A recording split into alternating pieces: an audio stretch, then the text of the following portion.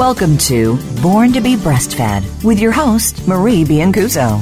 Our program aims to help you bust through the breastfeeding myths and ensure you and your baby enjoy the breastfeeding journey. Over the next hour, we'll help you figure out how to overcome the obstacles you might encounter and how to incorporate breastfeeding into your busy life. Now, here is your host, Marie Biancuso. Hi, everyone. I'm Marie Biancuso. Thank you so much for joining me on Born to be Breastfed, where every week we bust the myths and clarify the facts about breastfeeding and beyond. I want you to stay really tuned to this show because you are going to be so enlightened by everything that we're going to talk about today, because it's not one of those well talked about or well written about topics, and that is breastfeeding after bariatric surgery. Fortunately for me, I have with me clinical expert and registered dietitian, Julie Stefanski. Julie, welcome to the show. Thanks for having me. Julie, I have been absolutely blown away by the fact that I found, 25 or 30 articles maybe about getting pregnant and pregnancy issues post-bariatric surgery, but very, very little about breastfeeding during, or should I say after, having bariatric surgery. So having your clinical expertise here is just phenomenal. I'm a real believer that when there is no research and no evidence, we really do depend on experts like you to give us some good insights. Now, Julie, it seems to me that the statistics are telling us that there are higher and higher rates of obesity in the United States. Seems like, we're all overeating. I say, as I'm sitting here, a little overweight myself, Would you say, and I don't know if there's any actual statistics out there, but from the standpoint of being in the clinical arena, would you say that you see your fair share of overweight or obese women of childbearing age? Yes. I mean, like you said, all of us are struggling with this for a lot of reasons, but they consider out of childbearing age women, the 18 to age 40 area, that 30% of women are considered obese. So you really have a high number of women struggling with that. And, there's a lot of effects that can happen during pregnancy if a woman is obese or morbidly obese when they become pregnant. Yeah, I think that begs the question, have you seen those who are obese and have difficulty getting pregnant? I think that's one of the common, common struggles that women, have to deal with because just even when you look at diabetes, when you look at gestational diabetes, but in conceiving, often excess weight can interfere with the production of hormones to have a healthy pregnancy, to get pregnant. And so sometimes bariatric surgery is recommended to women in order for them to become fertile and be able to conceive. They've actually found that women that are morbidly obese that have bariatric surgery often have lesser complications just in terms of C-sections, gestational diabetes. There's a lot of benefits they've shown for women if they do have the surgery in just the actual birth process, that they may have less complications. I don't think I'll ever forget working a postpartum floor, and I was in charge one night. A woman who weighed more than 400 pounds pre-pregnant weight had to get up post-cesarean section, and I remember just thinking, oh my word, how am I ever going to get her up? And how horrible this must be for her. Right. And really, so it's not hard for me to believe that having bariatric surgery, rather than being a bad thing, could actually be a good thing.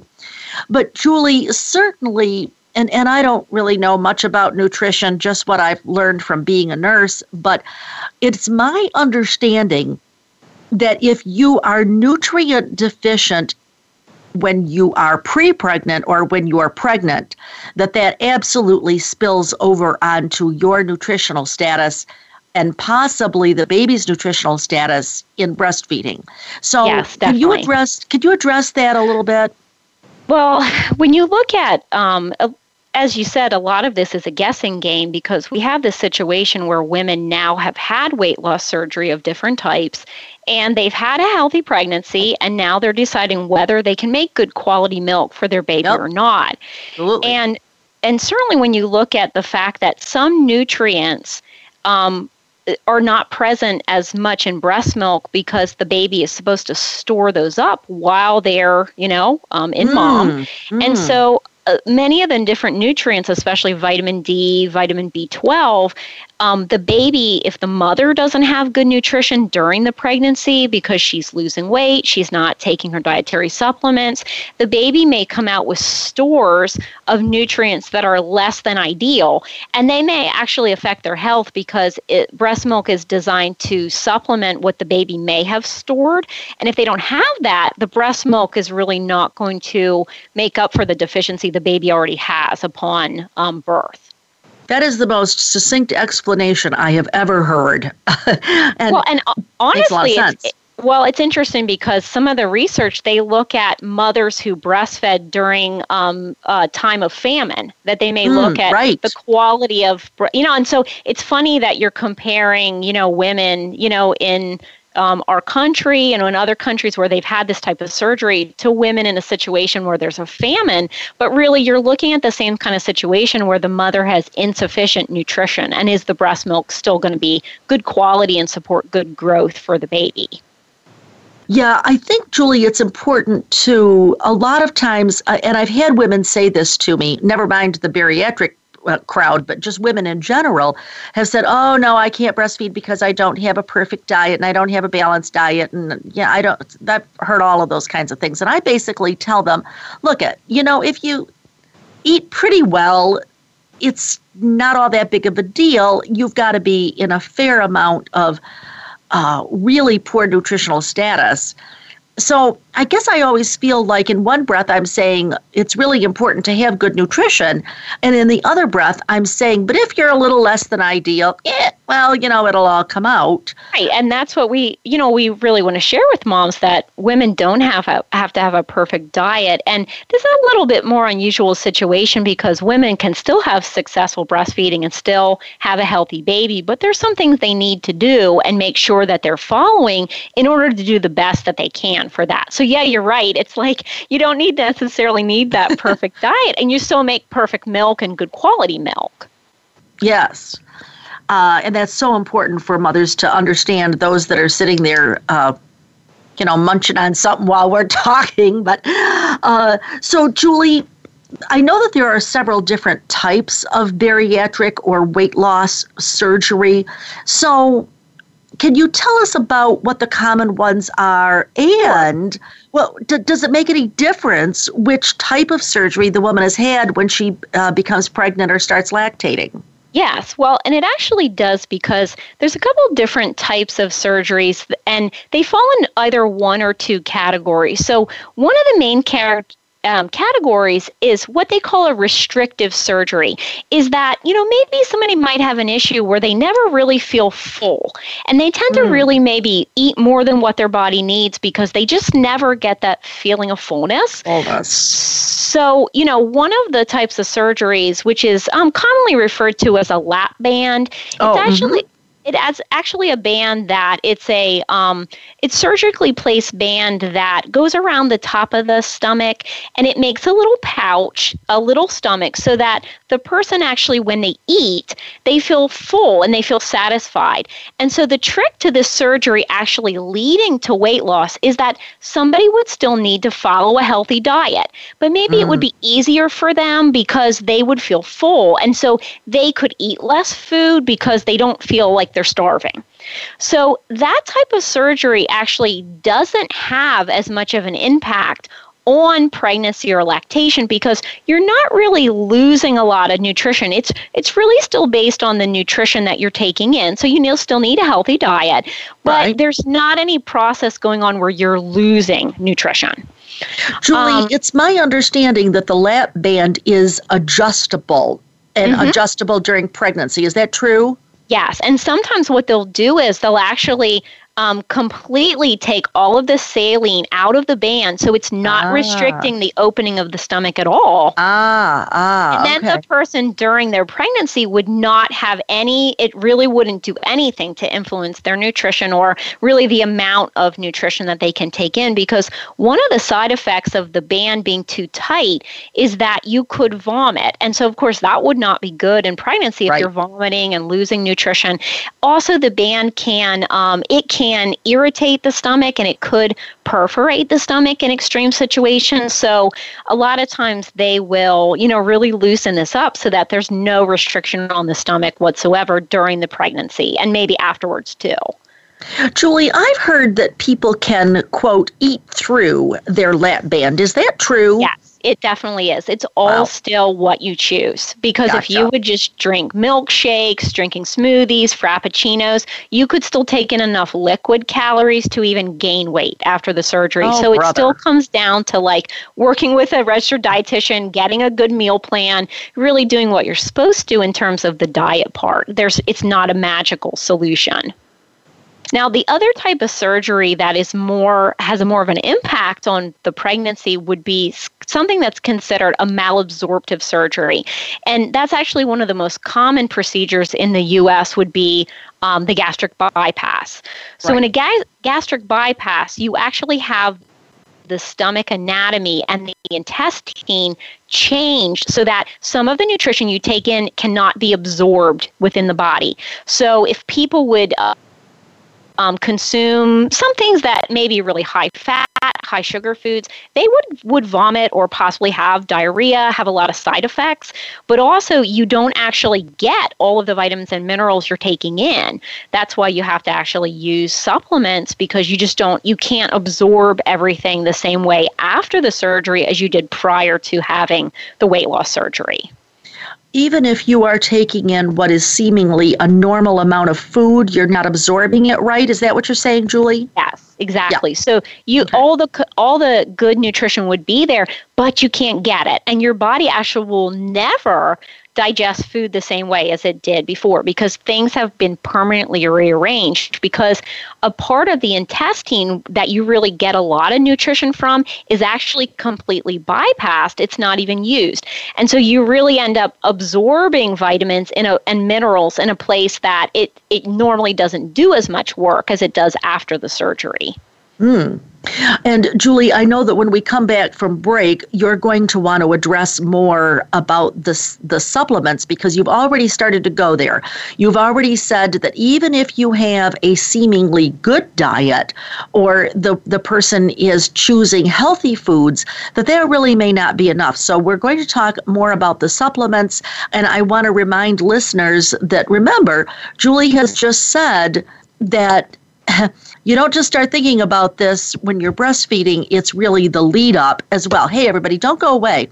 I'm Marie Biancuzzo. I'm here today with my guest, registered dietitian Julie Stefanski. We will be right back after this short break.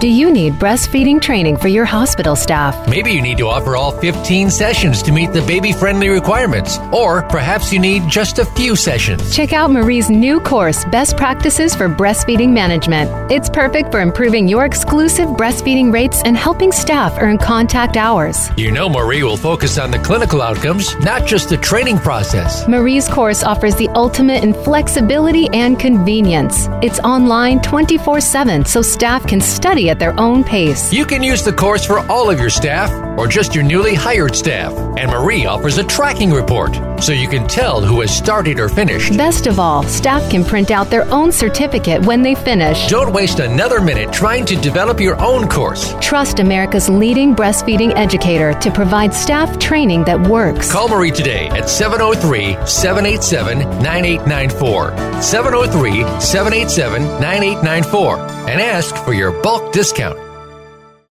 Relationship issues? Anxious? Parenting challenges? No more. Learn how to live your best life. Tune into Straight Talk with top psychotherapist, relationship, and anxiety expert Sandra Reish. In this program, you'll learn how to transform your challenges into effective solutions, whether it's relationships, parenting, anxiety issues, or other life traps that you struggle with. Sandra will show you how to change them and how to live the life of your dreams. Listen every Thursday afternoon at 6 p.m. Eastern Time and 3 p.m. Pacific Time on the Voice America Health and Wellness Channel. Your life, your health, your network. You're listening to Voice America Health and Wellness.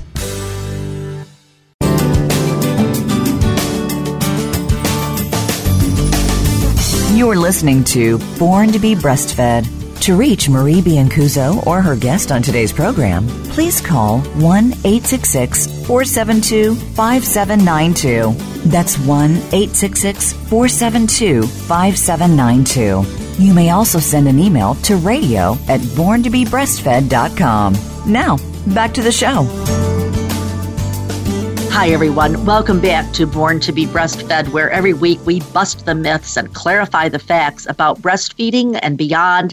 And today we're talking about breastfeeding after bariatric surgery.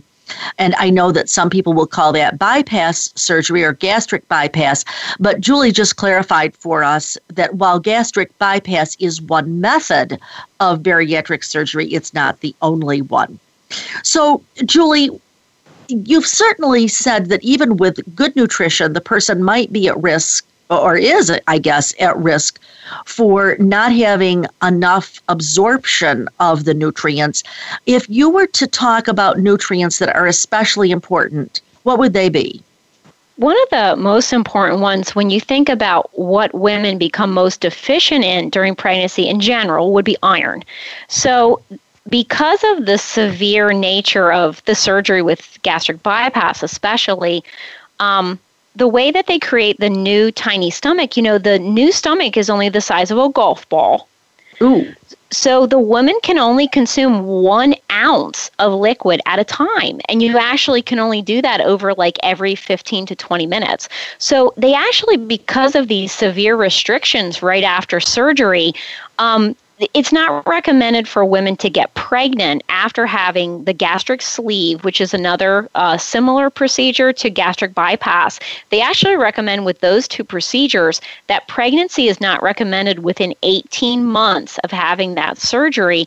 And the main reason is that rapid weight loss, but also severe iron deficiency, which can occur during the pregnancy, which you, of course, know can have a lot of ramifications on the development of the baby. Absolutely. So they really recommend, when you look at that length of time, that really the rapid weight loss of up to 100 pounds can occur during that first year. And the mother simply would not be able to get enough nutrition in order to nourish the baby appropriately during that time while it's developing. So, of course, and I had this in my own practice. I worked with a woman that she was 42, and she was she was at least 100 pounds overweight at that time.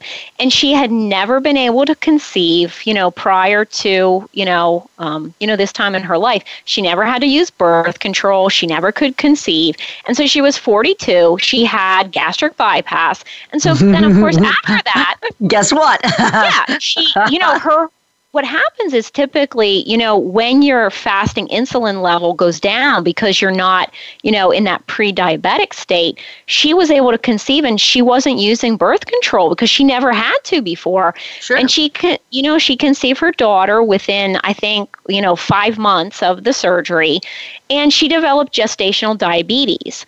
And so, one of the things I was trying to help her with is just getting enough nutrition during this time period where she could eat so little, and then also the intolerance that you have after surgery, because typically after a restrictive surgery like gastric bypass, you can have nothing that's high in sugar. So no juices, you can't take the glucose tolerance test, you can't have anything that's straight sugar like that, or you get sick.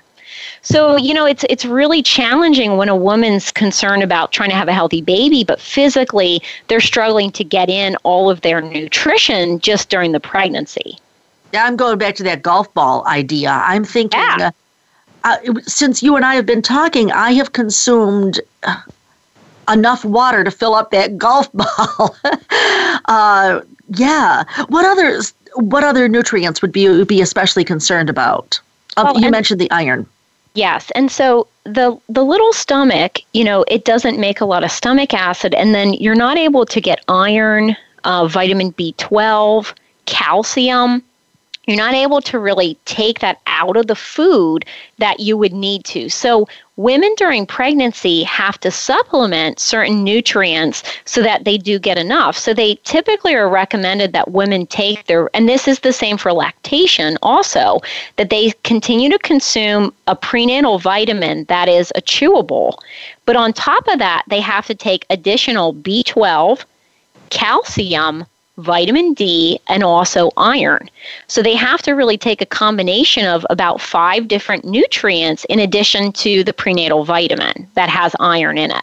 So a gummy vitamin's not going to cut it in this circumstance. Got it. But are they taking these orally? Yes. Yeah. Okay. And they typically, a woman, even with the banding procedure, usually would do best with a liquid vitamin. There's ones that are designed for bariatric surgery. So they would need to take a liquid or a chewable that is, can be chewed very, very, very well. Okay. Chewing is very important in all these procedures.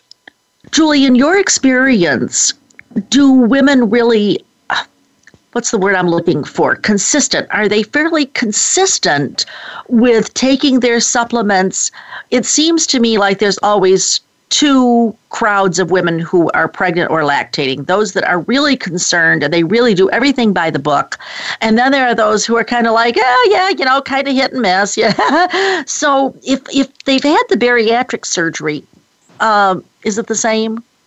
Well, and I think that unfortunately people get in a comfort zone that maybe it's been a couple years since they had their surgery, they're feeling fine, and they don't take their supplements.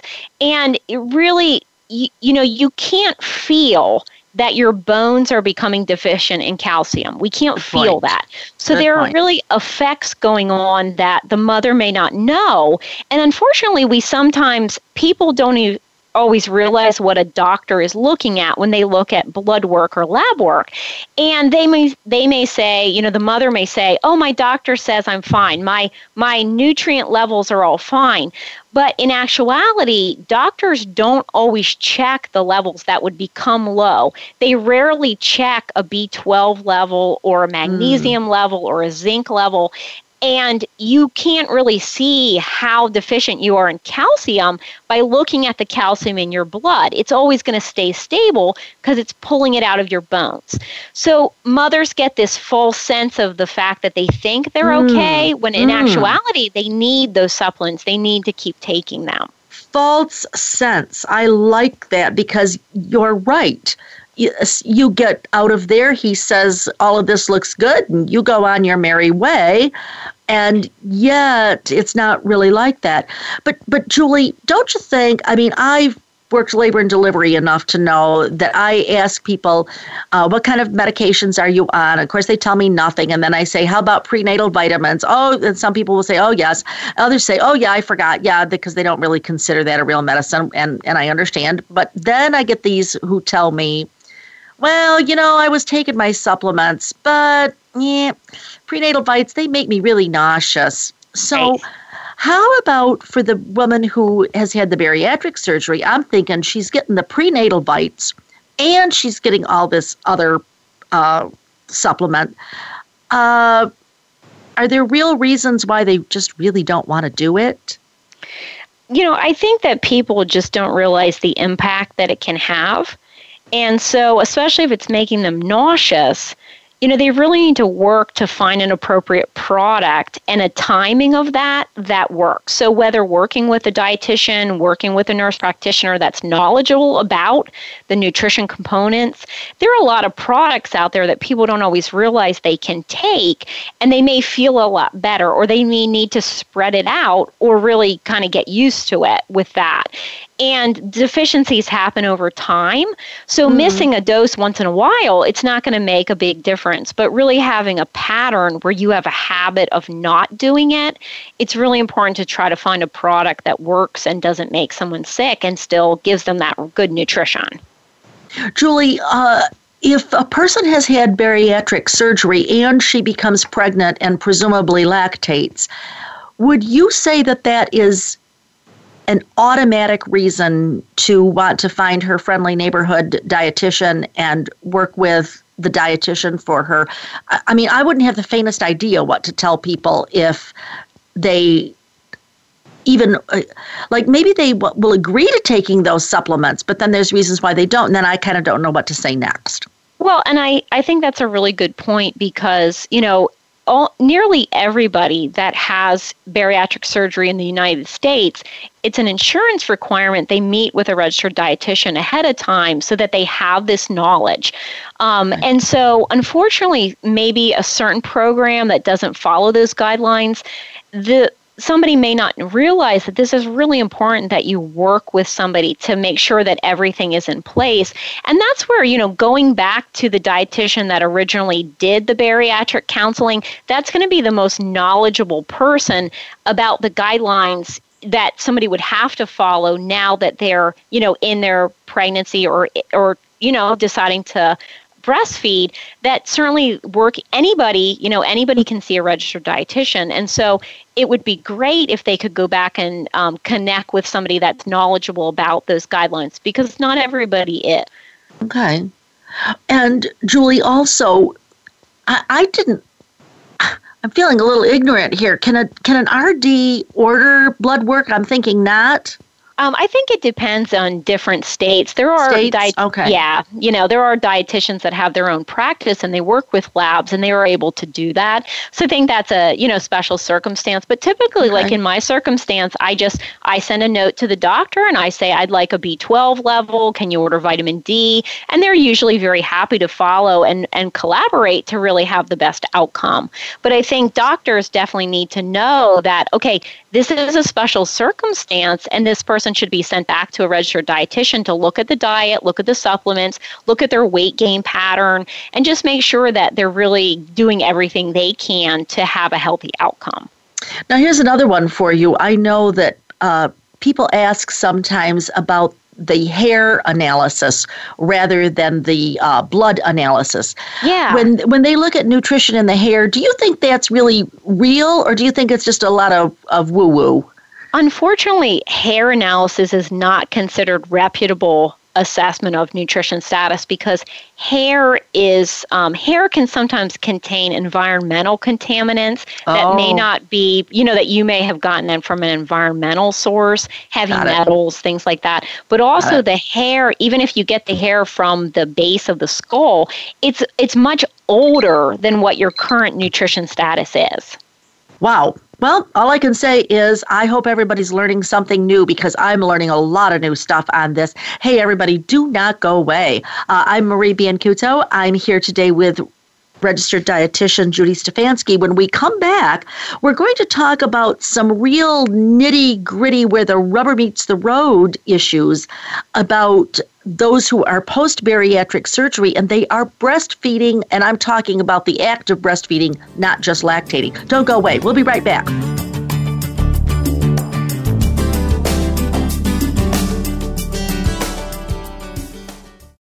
Was your breastfeeding experience stressful or challenging? Did you face an unusual obstacle and go on to meet your goals? If so, we'd like to hear from you, and so would other mothers. Email radio@borntobebreastfed.com to see if you can be Marie's next guest. Relationship issues? Anxious? Parenting challenges? No more. Learn how to live your best life. Tune into Straight Talk with top psychotherapist, relationship, and anxiety expert Sandra Reish. In this program, you'll learn how to transform your challenges into effective solutions, whether it's relationships, parenting, anxiety issues, or other life traps that you struggle with. Sandra will show you how to change them and how to live the life of your dreams. Listen every Thursday afternoon at 6 p.m. Eastern Time and 3 p.m. Pacific Time on the Voice America Health and Wellness Channel. Do you need breastfeeding training for your hospital staff? Maybe you need to offer all 15 sessions to meet the baby-friendly requirements, or perhaps you need just a few sessions. Check out Marie's new course, Best Practices for Breastfeeding Management. It's perfect for improving your exclusive breastfeeding rates and helping staff earn contact hours. You know Marie will focus on the clinical outcomes, not just the training process. Marie's course offers the ultimate in flexibility and convenience. It's online 24/7, so staff can study at their own pace. You can use the course for all of your staff or just your newly hired staff. And Marie offers a tracking report so you can tell who has started or finished. Best of all, staff can print out their own certificate when they finish. Don't waste another minute trying to develop your own course. Trust America's leading breastfeeding educator to provide staff training that works. Call Marie today at 703-787-9894. 703-787-9894 and ask for your bulk discount. Opinions, options, answers. You're listening to Voice America Health and Wellness.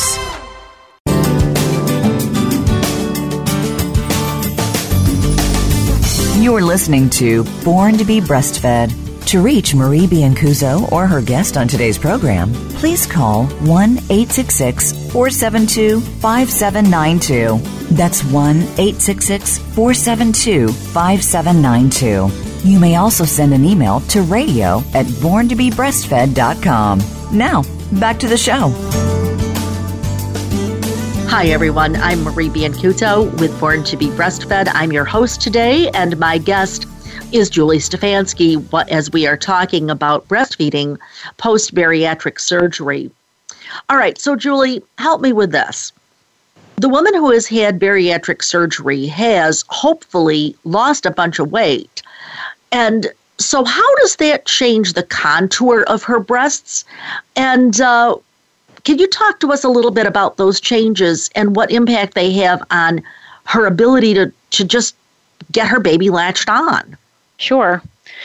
One of the concerns, they find that women that are obese have a less likelihood of actually choosing to breastfeed. That's true. Yes. Whatever the reason may be with that. So, when you look at just encouraging somebody, people that have had weight loss surgery certainly should try to breastfeed. But then you want to make sure that everything is in place, that things are being monitored and that the baby's growing appropriately. So one of the biggest concerns is that, when somebody does have, one of the restrictive procedures like the gastric sleeve, during that first year after their surgery, they may lose up to 100 pounds during that time. And when somebody has that rapid weight loss, your skin cannot actually keep up with the changes that are taking place because they're not a natural, like they always recommend that 2 pound per week weight loss. This is much beyond that. And so what happens is the skin can become very loose in a lot of different areas. And it's very, very common for somebody to have to go back several years after their surgery and pay to have cosmetic surgery to remove excess skin that's hanging in their abdomen, in their thighs, under their arms.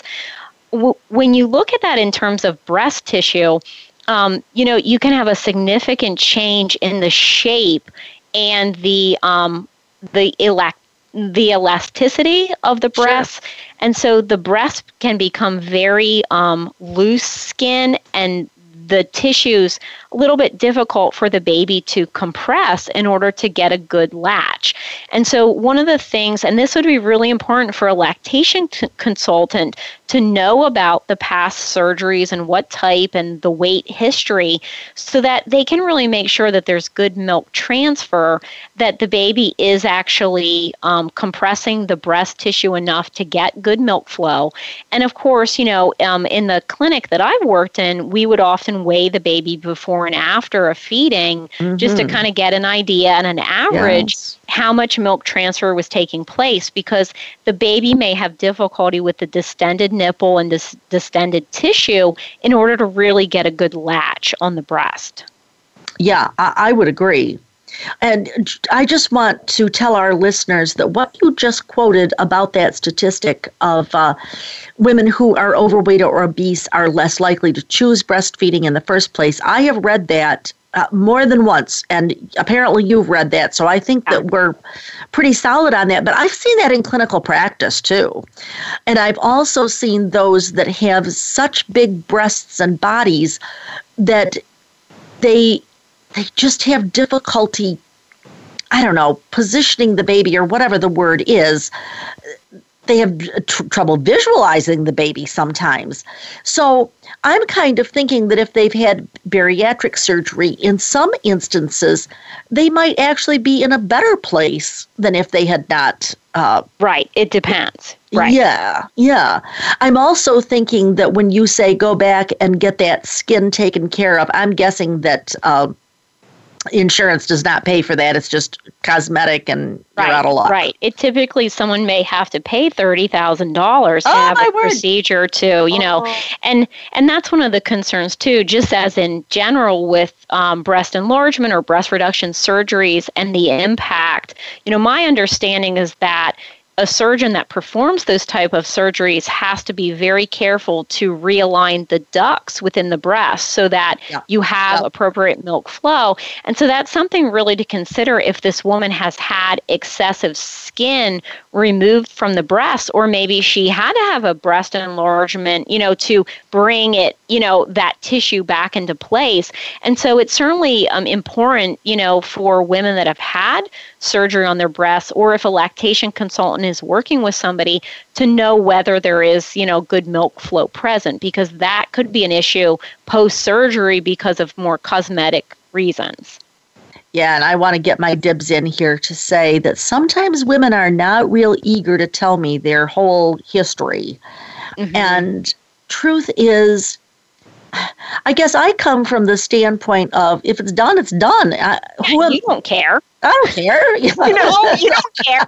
That's like it only hurts somebody, if they don't share those kind of things. Right. We as a dietitian, we hear that a lot. Like, I didn't lie on my food log, and I think I don't care if you lied. That doesn't affect me at all. Right. At the end of the day, it only affects a person. So yeah, you're right. You definitely want people to share and share those things, because it's we don't care. The truth is, I'm going to figure it out sooner or later. So you might just well tell me. Makes my job easier. And so, Julie,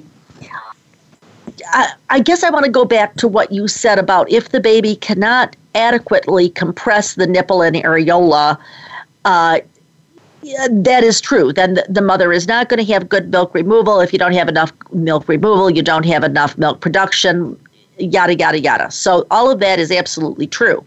But let's say that it's actually going pretty well. I would still ask maybe not every, but most women that I have dealt with over many, many years, decades, are always worried about, do they have enough milk? Do they have enough milk? Do they have enough milk? So if they've had bariatric surgery, do you think that it can or does affect milk volume or the composition of milk? And those are two absolutely different things.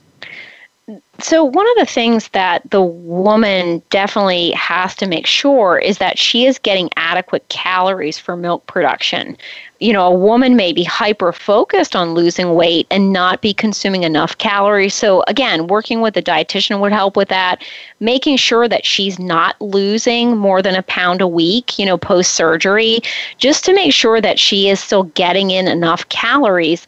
They really recommend that a woman that is in that situation, post-bariatric and lactating, that they get at least 1,800 calories a day, which is actually much higher than what they would be consuming if they weren't pregnant or, breastfeeding. So definitely making sure that they're having enough calories for their milk production.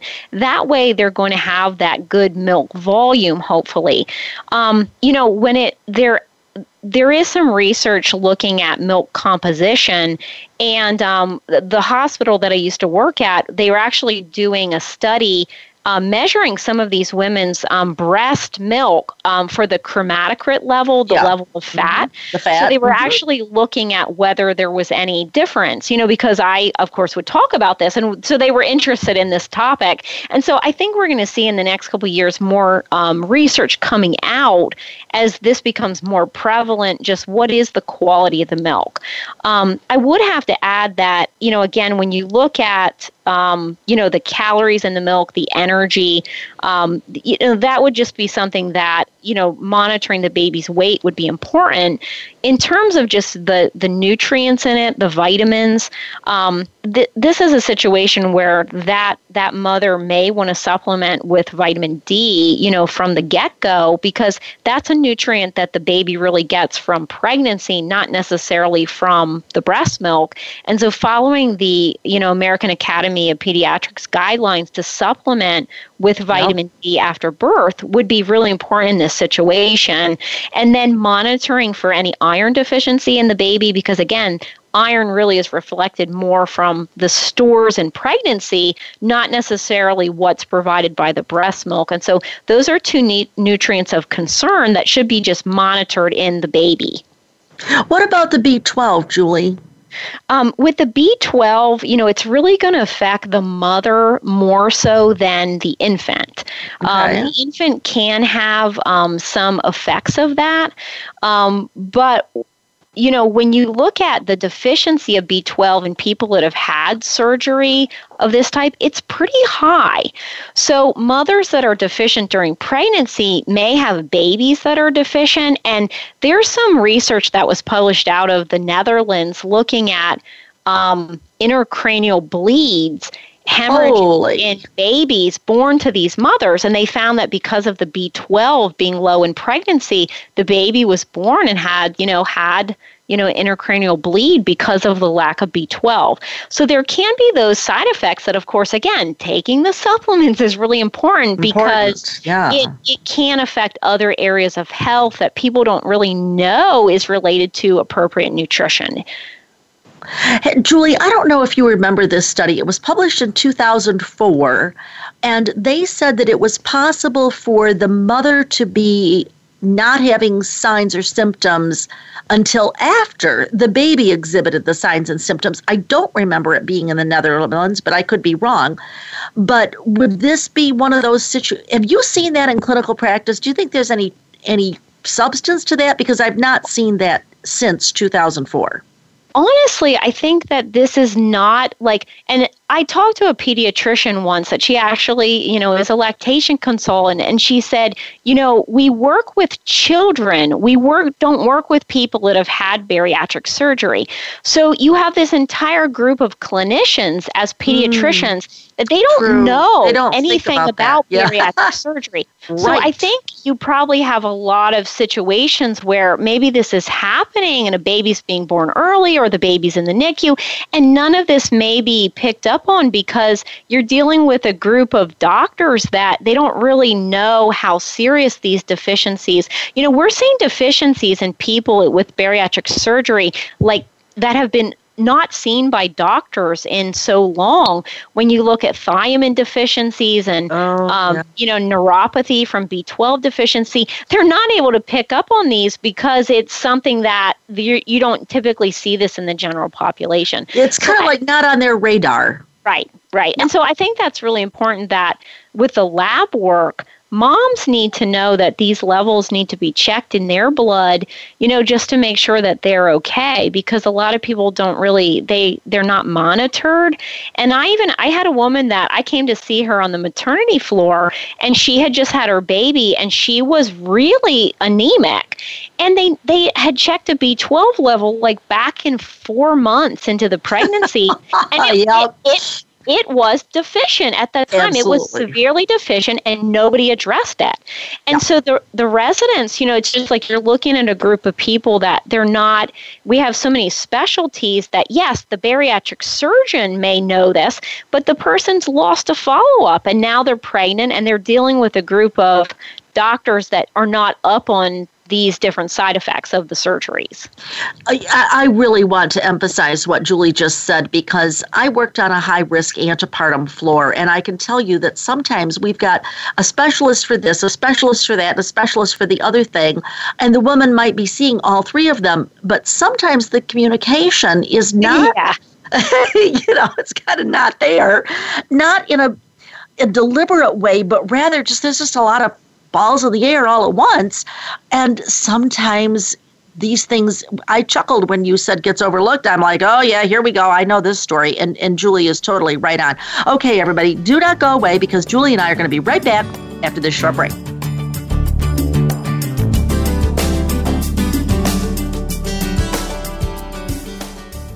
What's the weirdest place I've ever done it? Probably at my niece's high school musical during intermission. I've done it on an airplane. In our minivan while his mother was driving. Hi, Mom. What's the weirdest place I've ever pumped? Probably the car dealership. In the bathroom at my sister's wedding. Finding a good place to pump can be hard. Donating breast milk is easy. No matter where you've pumped, you'd make a good donor to the Mother's Milk Bank at Austin. Learn how your milk can save lives at milkbank.org/gooddonor. Do you need breastfeeding training for your hospital staff? Maybe you need to offer all 15 sessions to meet the baby-friendly requirements. Or perhaps you need just a few sessions. Check out Marie's new course, Best Practices for Breastfeeding Management. It's perfect for improving your exclusive breastfeeding rates and helping staff earn contact hours. You know Marie will focus on the clinical outcomes, not just the training process. Marie's course offers the ultimate in flexibility and convenience. It's online 24/7, so staff can study at their own pace. You can use the course for all of your staff or just your newly hired staff. And Marie offers a tracking report, so you can tell who has started or finished. Best of all, staff can print out their own certificate when they finish. Don't waste another minute trying to develop your own course. Trust America's leading breastfeeding educator to provide staff training that works. Call Marie today at 703-787-9894. 703-787-9894 and ask for your bulk discount. Relationship issues? Anxious? Parenting challenges? No more. Learn how to live your best life. Tune into Straight Talk with top psychotherapist, relationship, and anxiety expert Sandra Reish. In this program, you'll learn how to transform your challenges into effective solutions, whether it's relationships, parenting, anxiety issues, or other life traps that you struggle with. Sandra will show you how to change them and how to live the life of your dreams. Listen every Thursday afternoon at 6 p.m. Eastern Time and 3 p.m. Pacific Time on the Voice America Health and Wellness Channel. Opinions, options, answers. You're listening to Voice America Health and Wellness.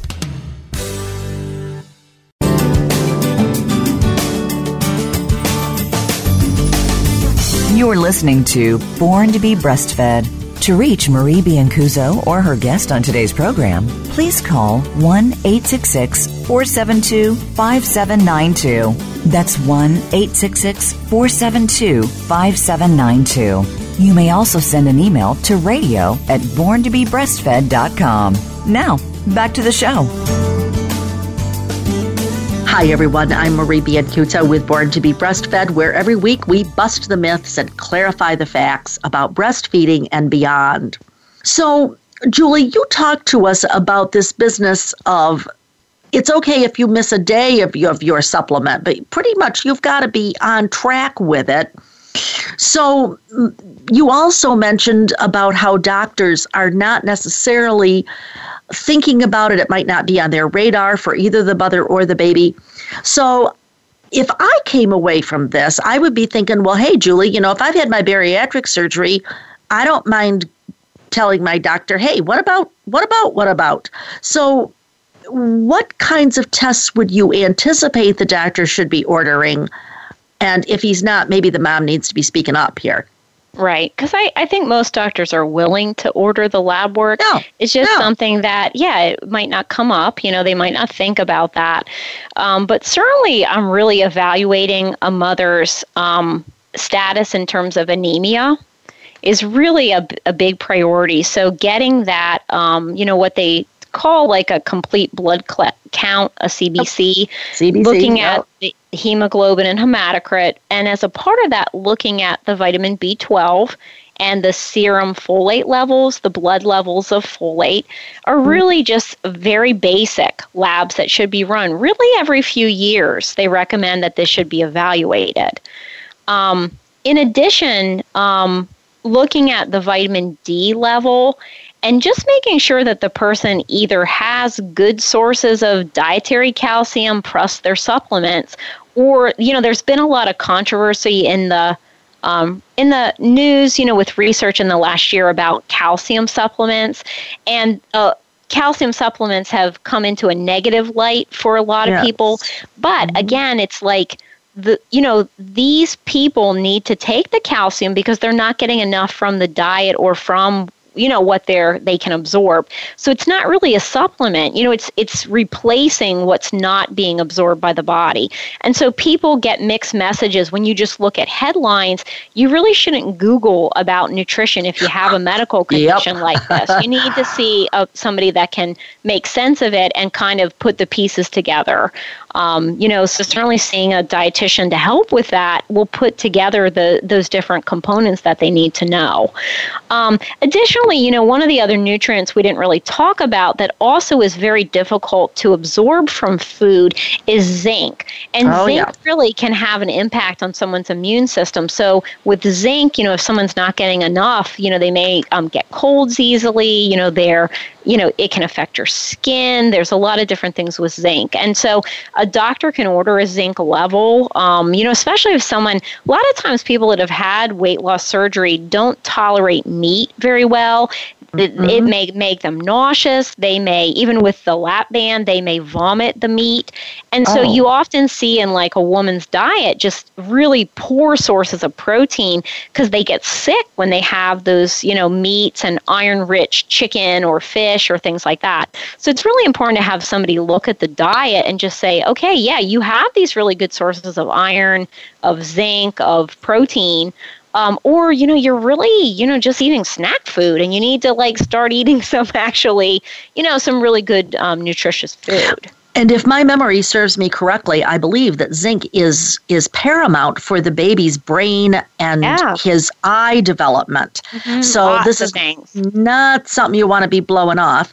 So Julie, can you tell us maybe about a situation where you've seen where the mother did not take her supplements on a regular basis and a good outcome was not had by all? Can you outline something for us? And, I'd have to say that, I haven't always worked with women that have been in this situation, breastfeeding. I've worked with different populations. So I haven't had anybody where there was a negative outcome. I've really tried to work with the moms to really have a good outcome. I bet you there are people out there that haven't worked with a dietitian that had more of a bad outcome. Yeah, that's probably more likely. I'm asking the wrong person. Yeah. Well, but I have had, unfortunately, I've seen a lot of situations where people that have had the gastric bypass didn't take their supplements. And, I had a gentleman that he had no idea about the supplements he was supposed to take. And he said, nobody told me this. And he fell and fractured his elbow pretty significantly in several places. And when they tested his vitamin D level, a good vitamin D should be above 40.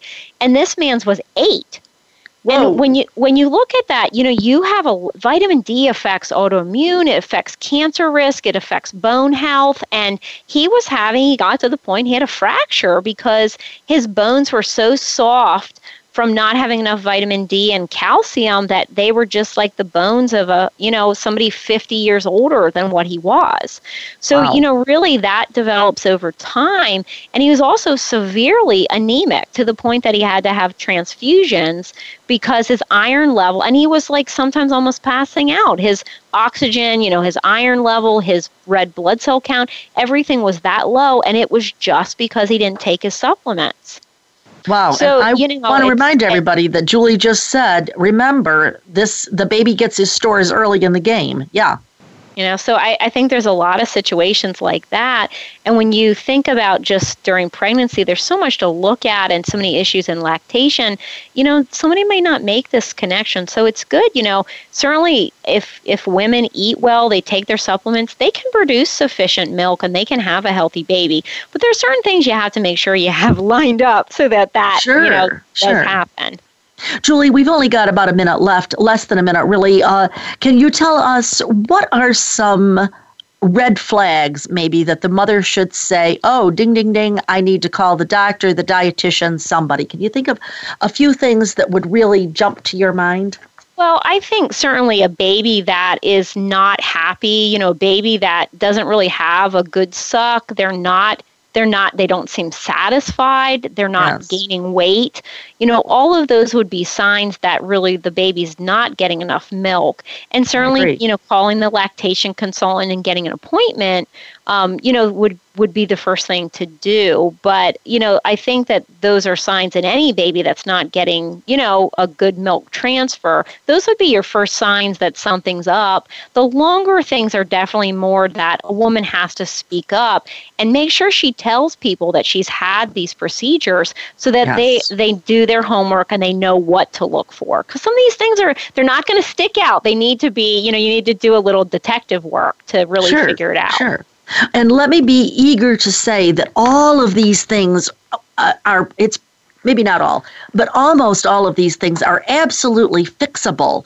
So you shouldn't just say, oh dear, woe is me, I'm in this bad situation, but rather ask for help because help is there. Wow, this has been really enlightening. I've really enjoyed this hour. I hope that everyone listening has. Julie Stefanski, thank you so much for coming on the show. Sure, thanks for having me. All righty. Well, for those of you who have joined us today, I'd like to remind you that either Julie or I can take questions. You should mail those to radio@borntobebreastfed.com. That's radio@borntobebreastfed.com. I probably can't answer any of them from today, but I will pass them on to Julie. Now, if you're interested in books or other media that was mentioned on previous shows, take a look at our Amazon store. It is at borntobebreastfed.org. That's borntobebreastfed.org. Be sure you check out our Facebook page. We'll tell you a little bit about the show, a little bit about Julie. Feel free to leave a question there if you wish. And by the way, remember to like us while you're there. Now, if you're a professional and you're looking for continuing education about breastfeeding and lactation, I'm your source for evidence-based practice on the web or sometimes in your city. If you have questions, feel free to call me about lactation at 703-787-9894. I'm Marie Biancuzzo. I promise I'll help you to cut through the myths and clarify the facts about breastfeeding next Monday, same time, same channel. In the meanwhile, remember, your baby was born to be breastfed. Have a great week.